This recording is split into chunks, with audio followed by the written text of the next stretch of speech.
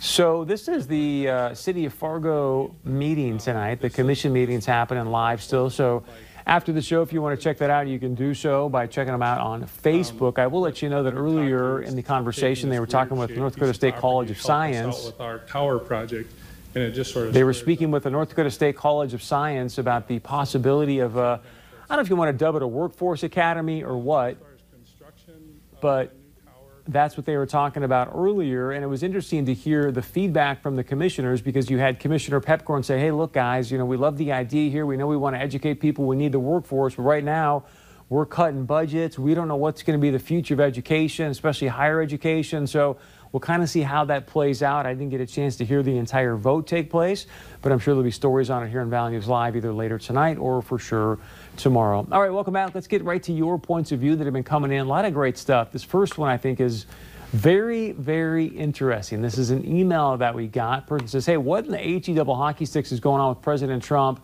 caving in on DACA?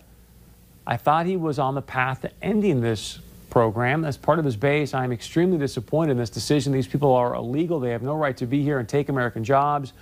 You can see that there. But what he's talking about is, I think it was on Friday, actually, President Trump did an interview with Telemundo, Noticias Telemundo, and he said, hey, look, we're looking at DACA right now. We're going to put out an executive order. We're going to find a pathway to citizenship for those people, which is something that President Trump would have never said in 2016. In fact, as we all know, he wanted to end DACA and figure out more of a legislative solution. I think what's happening here, if you look at the polling, things are tight in a lot of states that President Trump didn't think they would be tight. For example, Arizona. The polling seems to be very tight in Arizona. I think it's even tighter than maybe they anticipated in a state like Texas, where you've got the Hispanic vote that makes a big difference.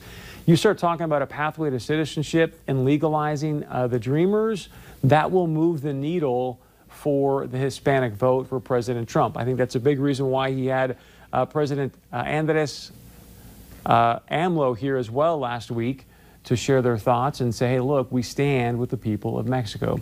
All right, here's a text that came in from East Grand Forks. It says, Chris, how can Walz and the mayor even hold their heads up after standing by and doing nothing while letting these ruin Minnesota, and then have the audacity to ask Trump, who hate the feds, for $500 million in damage? If that isn't hypocrisy at the highest level, I don't know what is. People need to vote these guys out.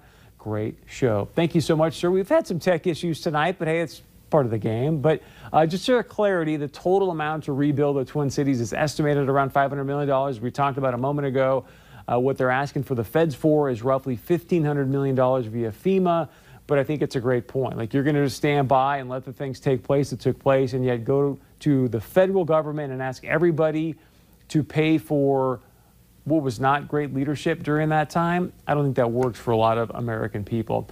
All right, one of the things we want to start doing here, because I think leadership right now is a paramount quality that our nation needs, really, from all of us. We want to start doing sort of quotes of the day, leadership quotes of the day, some history pieces, if you will. So if we can bring this graphic up, please, Zach, and I'll just read it from the graphic, please. But we cannot solve problems with the same thinking we used when we created them. And boy, are we facing some major challenges right now as a nation. So yes, we need to change the way we see them and how we're going to solve those problems. All right, thanks so much for joining us here tonight. We got a bunch of great shows in store for you. We're going to have a special conversation on Thursday about kiddos going back to school in Minnesota, because as you know, Point of View, this is the show that's fighting for the truth for you. Thanks so much for joining us. Have a great evening.